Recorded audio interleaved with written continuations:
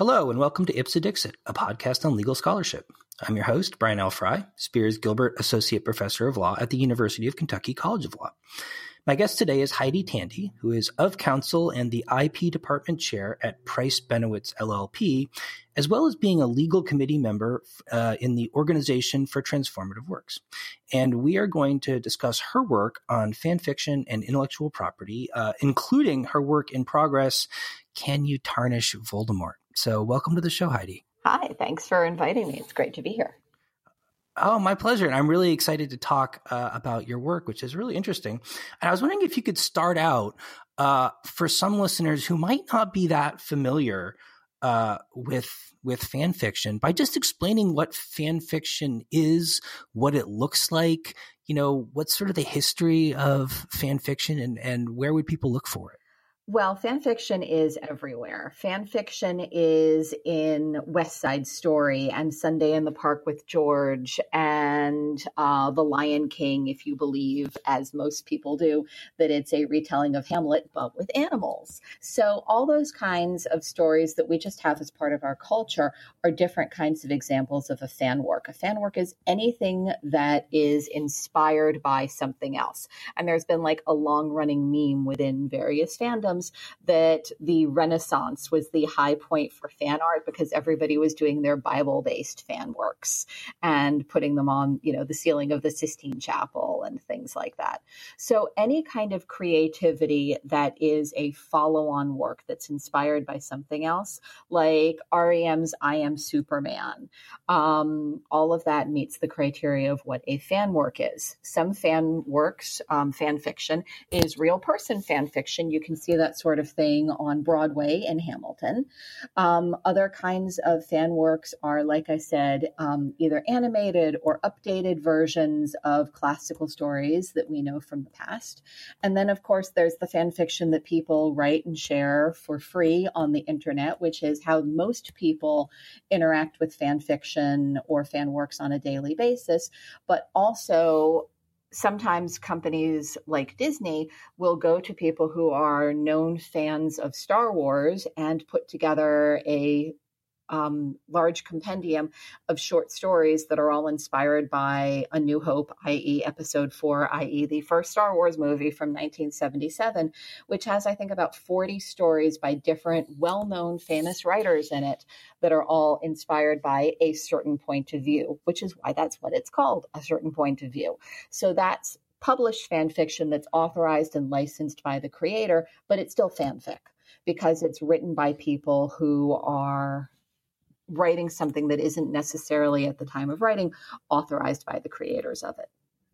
Okay, so if I understand you correctly, you're kind of adopting a pretty capacious definition of fan fiction there, yes. Right? It's sort of like any work that is responding to a previously existing work and responding and sort of written for the audience that appreciated that previously existing work would, to a greater or less degree, seems like it would fit into the category that you're describing.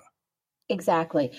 And most fan fiction is written out of a love of the original source material. There have been disputes and complaints from authors, even as recently as 4, 5, 7 years ago, I won't name her by name, who don't understand that fan works are created by people who love the source material and want to delve deeper into some aspect of it. Sometimes it's something that they so absolutely love. Sometimes it's something they want to try and predict the next part of the story in.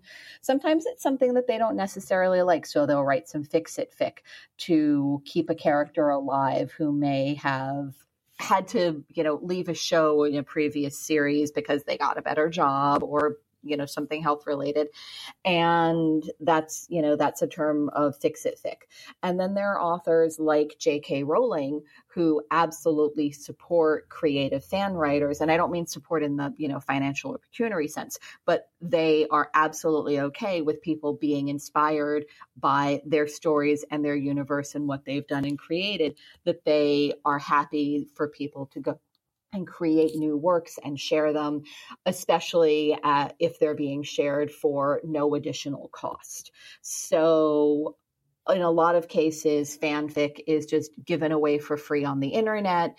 There's a long history of fanzines, which are printed out and sold, but they're usually just sold for the cost of printing something. But about 3 or 4 years ago, there was a crowdfunding project for a compendium, absolutely gorgeous binding, really great art, great quality paper of fan works that were all inspired by the TV show Hannibal. And the show's creators thought that it was fantastic. They tweeted about it, and the project ended up getting a lot more attention than it may have originally been expected to get, just because people liked what they were doing so much. And that was fan fiction that was quote unquote sold, but nobody was doing it to, make the big bucks. It was just the only way to get this pretty, well-bound, gorgeous book was if people were paying for, the paper and the printing and the shipping and things like that. So that's viable and legitimate, and no more commercial usage of things that are created pursuant to fair use than, say, for example, Google Books or the New York Times would be. Right. So it sounds like sort of people are creating fan fiction for a lot of different reasons, but maybe one quality that's binding a lot of them together is sort of being a part of and contributing to a community of people who share some sort of work of authorship in common, or share an appreciation of some work of authorship in common. And it sounds like in some circumstances that sort of it ends up being kind of complementary with or kind of supported by the owners of any copyright or trademark rights in those underlying works, and sometimes not. I would definitely say it's more common than not for it to be freely created, freely given within a community, but there are a lot of people who are creating absolutely fantastic fan works that may have an audience of 1 to 7 people. Some examples of that sort of thing are, while we're putting this together, it's the holiday season, and there's an annual event going on called Yuletide. And it's been going on for over 10 years, where people do fanfic exchanges in very, very small fandoms. So if there's under a few hundred fan works existing on Archive of Our Own and fanfiction.net and a limited amount of Tumblr content, although we'll see how that goes next year, et cetera, then you can offer to write a story for somebody in that small fandom. So, a couple of the fandoms that might meet that criteria every year get added, and there's a randomization process, and you offer to write things in 4 or 5 fandoms, and you request things in 2 or 3 fandoms, and the algorithms match you up, and you'll write a story for somebody that may have an audience, like I said, of just a few people, but every so often there's a story that is a fan work that will go completely viral from within the Yuletide workspace. A couple years ago, it was the octopus who captured somebody's video camera and swam away with it, filming all the while. And that got noticed on BuzzFeed, and it ended up on CNN, and it got a lot of mainstream, quote unquote, mainstream media coverage. But it was a fan fiction about an octopus who took a video camera from a diver and swam away with it, filming all the while. And it was absolutely fantastic story. I'm not getting the title exactly right, and I apologize, but it's on an Archive of Our Own, and it's just a very fun read. And that's an example of a fan work that is based on something that, a YouTube video. So it's based on an existing narrative, but it takes it in, a completely genuine and fascinating place.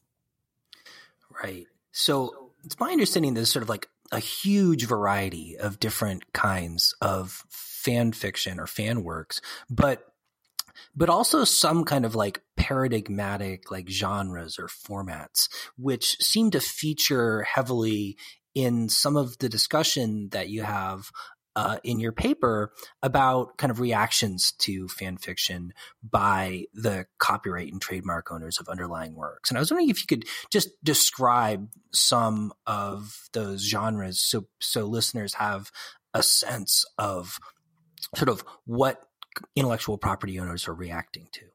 So in a lot of fandoms, there are a couple of tropes that show up again and again. And every fandom that has more than 30 fanfics is going to have most of these examples in it. They'll have a high school AU, unless it's an actual set in high school story. If it is a set in high school story, they'll have a Harry Potter AU or a boarding school AU. There's something in space. There's something in the Old West. There is the coffee shop AU, where all the characters in question either work in or around or hang out at a coffee shop, like Central Perk in the TV show Friends. And those kinds of genre conventions manifest very differently in every single story that people are writing, but they are different ways of rethinking about the characters you like, or the tropes, or the narrative, or the symbolism, or something like that, and taking it into a different place. All those kinds of stories are generally considered either alternate universe or alternate reality. And when you're going separate from that, or even in those kinds of contexts, there's other things that show up often in stories as well, like the whole shipping mentality, which is you want these two characters to get together.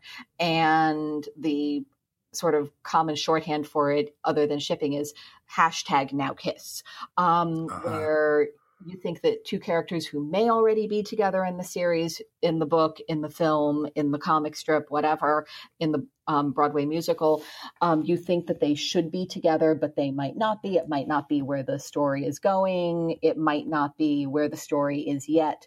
So those kinds of stories, those kinds of romances are things that show up very often. But also, if there's a story that turns on a plot line where a certain character has been killed, then there might be a #EverybodyLives version of it that people are writing or reading or talking about, where they're exploring what would happen if this particular character hadn't been killed in a certain part of the story. And there's different kinds of conventions that, people can use to pull a story around that way. But it's something that's incredibly common when you're talking about within a community, people thinking about what they want to write about or read about or think about. Those are definitely some of the milestones that things go through. Okay, cool. So it sounds like the phenomenon you're describing is really one in which the most kind of committed consumers of particular works are sort of expressing their engagement with the works in question. In a lot of contexts, you'd think that, and it sounds like it's the case, that, a lot of copyright and trademark owners would, want to encourage that because it means that, their most engaged fan base is going to be that much more engaged. But it sounds like sometimes there's also some problems in relation to both copyright and trademark. And I was wondering if you could talk a little bit about when those problems arise and why. I don't think at this point it's as much of a problem as people fear it could be or should be, just because fan works have become relatively normalized in the media landscape, at least in, the US, Canada, Japan also has a very, very vibrant fan culture. I'd want to include the European community in that, but with Article 13 about to hit, nobody knows what that's going to look like in a year, and I'm afraid to predict bad horrors and cutting off of access and creativity there. Part of the reason why it's not as much of an issue as it would have been if we'd been having this conversation in 1998 or 2003 is that U.S. law, especially in the Second Circuit, has become a lot more solid in terms of what is permissible under fair use with regard to copyright.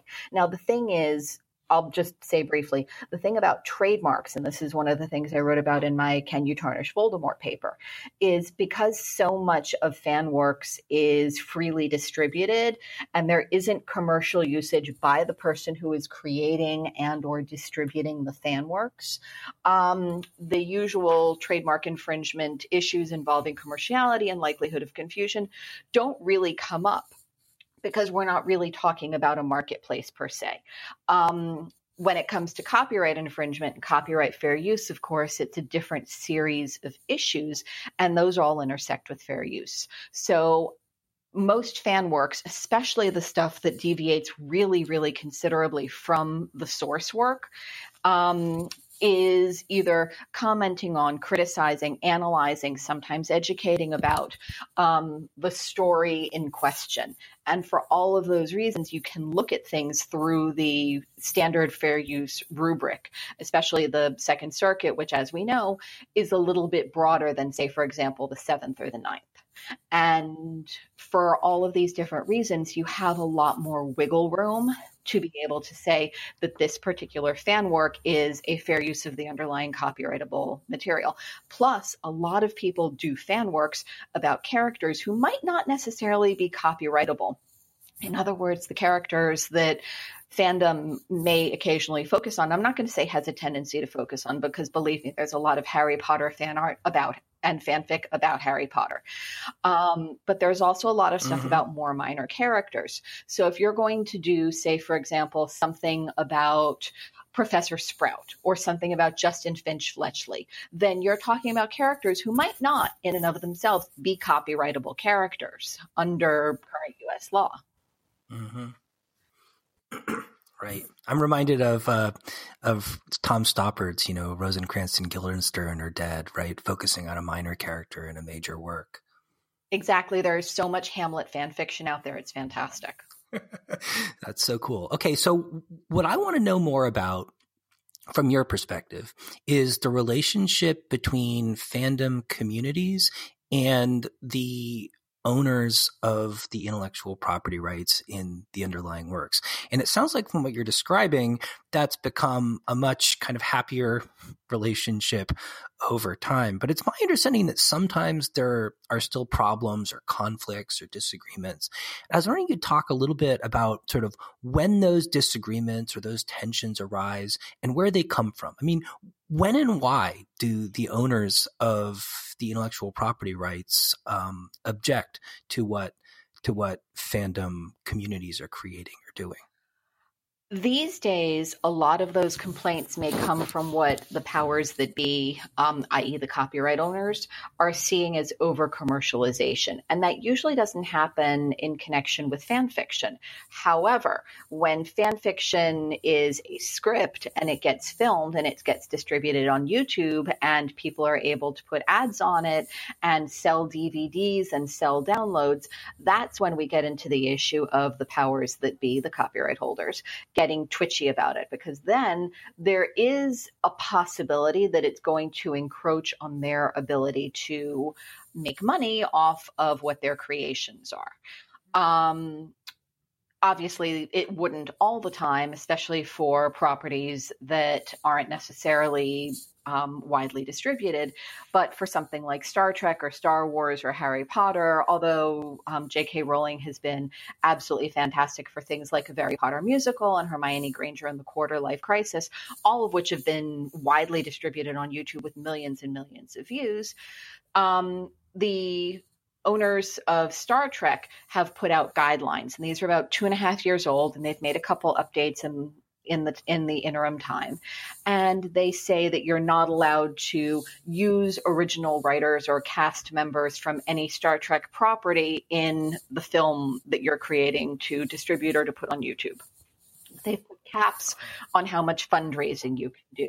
They put limitations on the kind of merchandise that you can create and rules about what you can do for titles and rules on the length of something.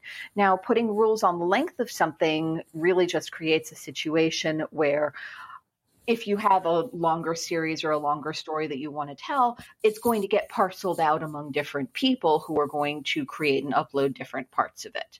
But it's not going to make the story any less tellable or accessible. Some of their restrictions on how much money can be raised in a crowdfunding process are obviously to keep it from being directly competitive in those different ways. But they haven't, say, for example, they haven't put a bar on the large size of a screen that you want to show something. So if you want to show it, on a big screen at a convention or in a private showing or something like that, there's no bar on your ability to do something like that. After Star Trek put out their rules, a lot of other properties, especially Hasbro owned properties like My Little Pony and Transformers and things like that, have put out their own series of guidelines. Star Wars has long had guidelines. I remember them from the late 90s, after things like Troops were getting distributed. People were handing them around on videotape in the office, or at least that's where I got my copy back in 98. And those kinds of video stories that people have been creating absolutely forever are things that are going to continue. It's just the way that they can be shown or the way that they can be distributed and the way that you can sell ads on it and things like that are the things that they're trying to put some controls over. Right. So from what you're describing, it sounds like some copyright trademark owners in these works have effectively economic objections, or rather when they raise objections, they're driven by the economics of the work. In other words, they don't want to see competing uses of the underlying product. And, that makes sense. But if I understand it correctly, there's also some copyright, especially in trademark owners, who object for reasons that don't seem to be entirely commercial or entirely based in economics. Is that still something that's happening? Has it changed over time? Well, that's actually something that gets a little bit weird because there have been obviously objections to adult levels of content, both in textual fan fiction as well as in things that get filmed. But it's pretty much modus operandus at this point that if the actual literal porn industry wants to film comic book heroes or wizards or et cetera, in pornographic settings, that is generally seen as parody. It's a matter of case law. There's established law behind that, and that's the situation. But when it's something that is very clearly not a parody situation, like, for example, with 50 Shades of Grey, there was an adult film company that said they wanted to make a parody of 50 Shades of Grey. But believe me, you cannot parody 50 Shades of Grey into a porn movie. So Universal basically said that. And the people who were trying to make the adult film told the court that because the story had originally been posted on the internet as Twilight fan fiction, which it was in the public domain. Of course, it wasn't in the public domain. Just because a fan fiction writer posts something on the internet, it does not put it in the public domain. Even if they say, I own nothing, they're probably not jumping through the correct and very specific literal hoops that you have to go through to put something in the public domain. And she hadn't even said that. So Universal, we had this situation about 5 years ago with Universal going to court and saying, no, this adult film version of 50 Shades of Grey is not taking something that was in the public domain because fan works are not in the public domain. The fanfic writer holds copyright in them. And it can't be a parody because you cannot make a parody of an adult novel by making an adult film version of it. So sometimes the objections are because the follow-on work has adult content, but usually that's when the underlying work has a lot of adult content in it, and not just because somebody is doing a porn version of some superhero story. Okay. So I'm interested in a comment you made about somebody saying, well, it was posted on a fan fiction site, so it was in the public domain. And as lawyers or legal scholars who work in the copyright and trademark area, we know that that's not an accurate description of copyright doctrine. But right. But to what extent is kind of legal doctrine relevant to the people, especially in fan fiction communities? I mean, to what extent do they operate within a framework where, they think about what copyright law and trademark law say about what they're nominally allowed to do? And to what extent do they either ignore it or have ideas about the law that are not necessarily congruent with the actual law as understood by lawyers in the courts? So there's a lot of questions going on in there, and I'll try and sort of piece it out. I actually didn't discover fan fiction until well after law school. I mean, I was vaguely aware of it as a concept, but in the early days of the Harry Potter fandom was when fan fiction as something that I was interested in first crossed my path. And I said, I'm not going to I was already doing trademark law, although not very much copyright law at that point. And I said, I'm not going to read this if I'm going to run into a problem with this being something illegal. So I went on Lexis and I looked for some articles on fan fiction and copyright law, discovered Rebecca Tushnet, who's now a good friend of mine, and felt very comfortable that most of the fan fiction that I was going to stumble across within Harry Potter was going to be fine under fair use as it existed circa 2000, 2001. And I started talking about it. And I started talking about it on mailing lists and forums and at fan conventions in the summer of 2003.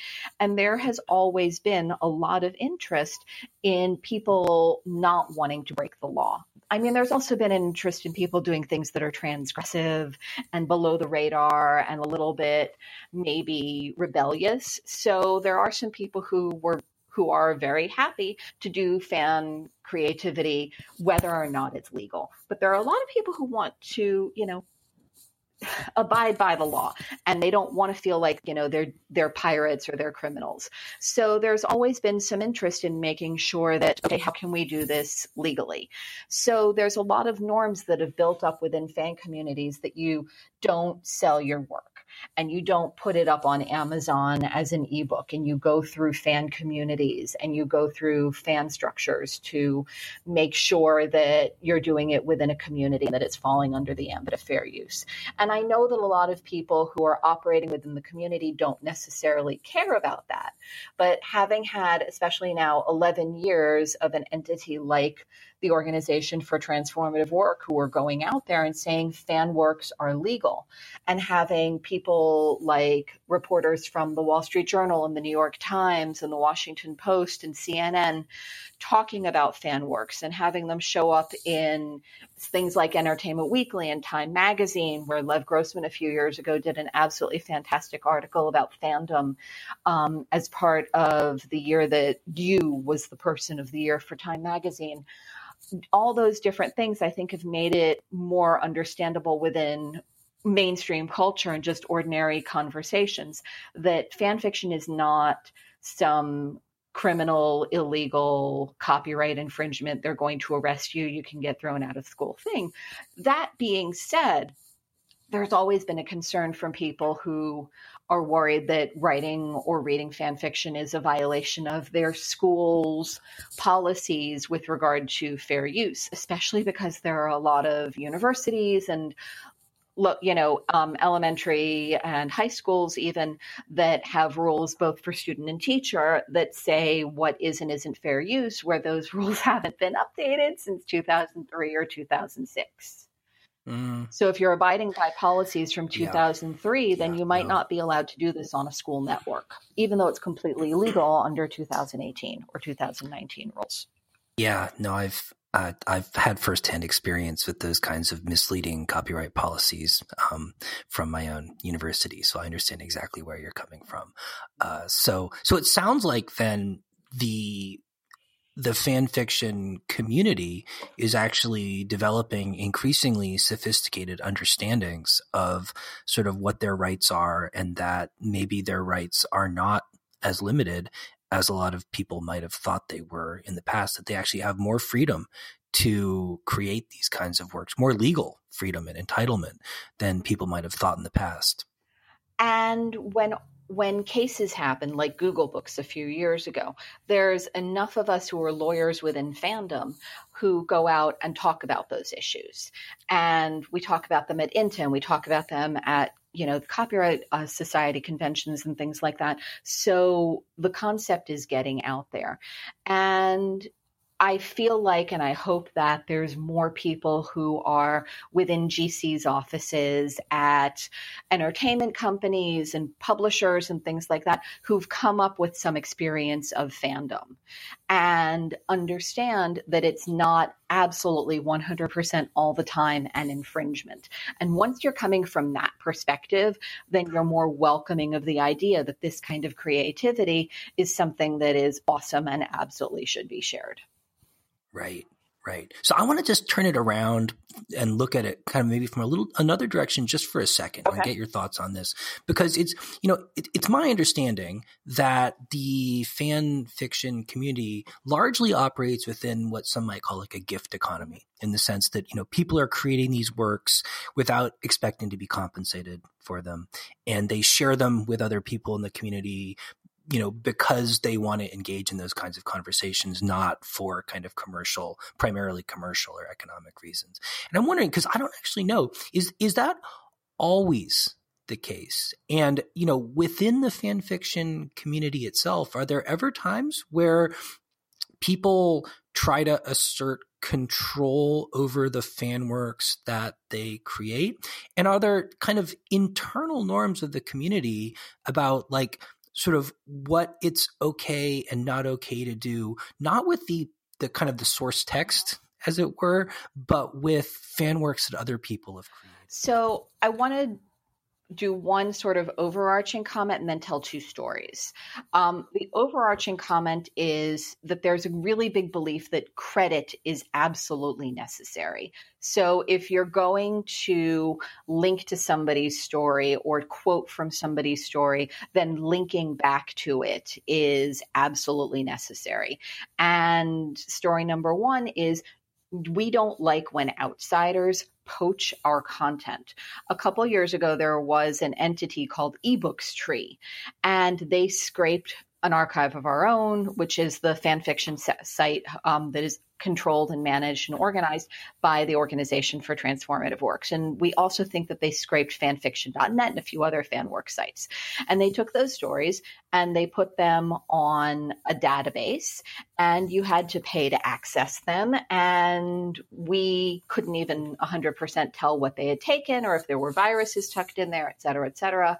And we organized from within fandom to basically DMCA the hell out of what it was that they were doing. We went to their domain host, we went to their ISP, we went to their web host, we went to the site itself, and we did takedown after takedown after takedown of all of the different works that they appeared to have put up on there.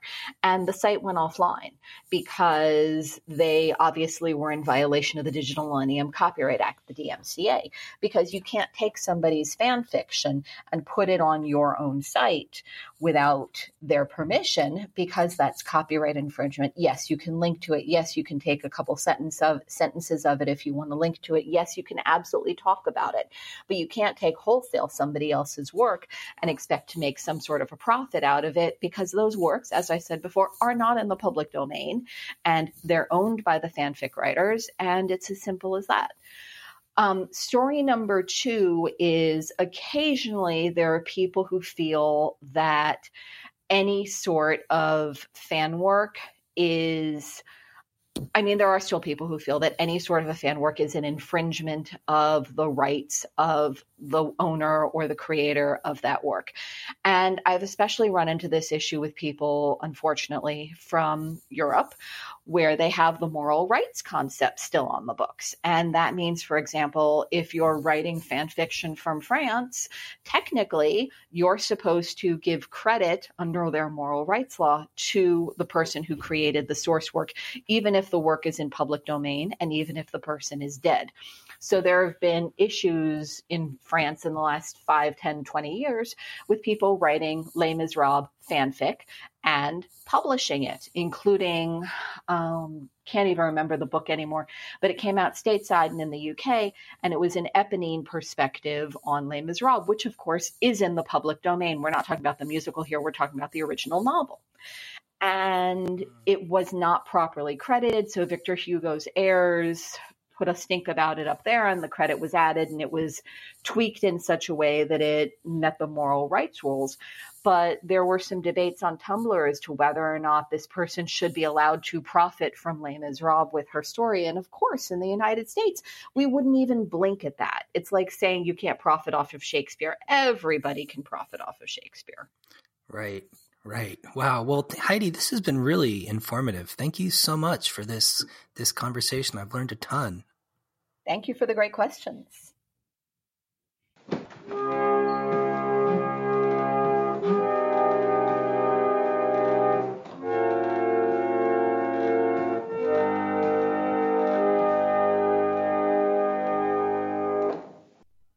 Hi, boys and girls. How'd you like to win a brand new bike?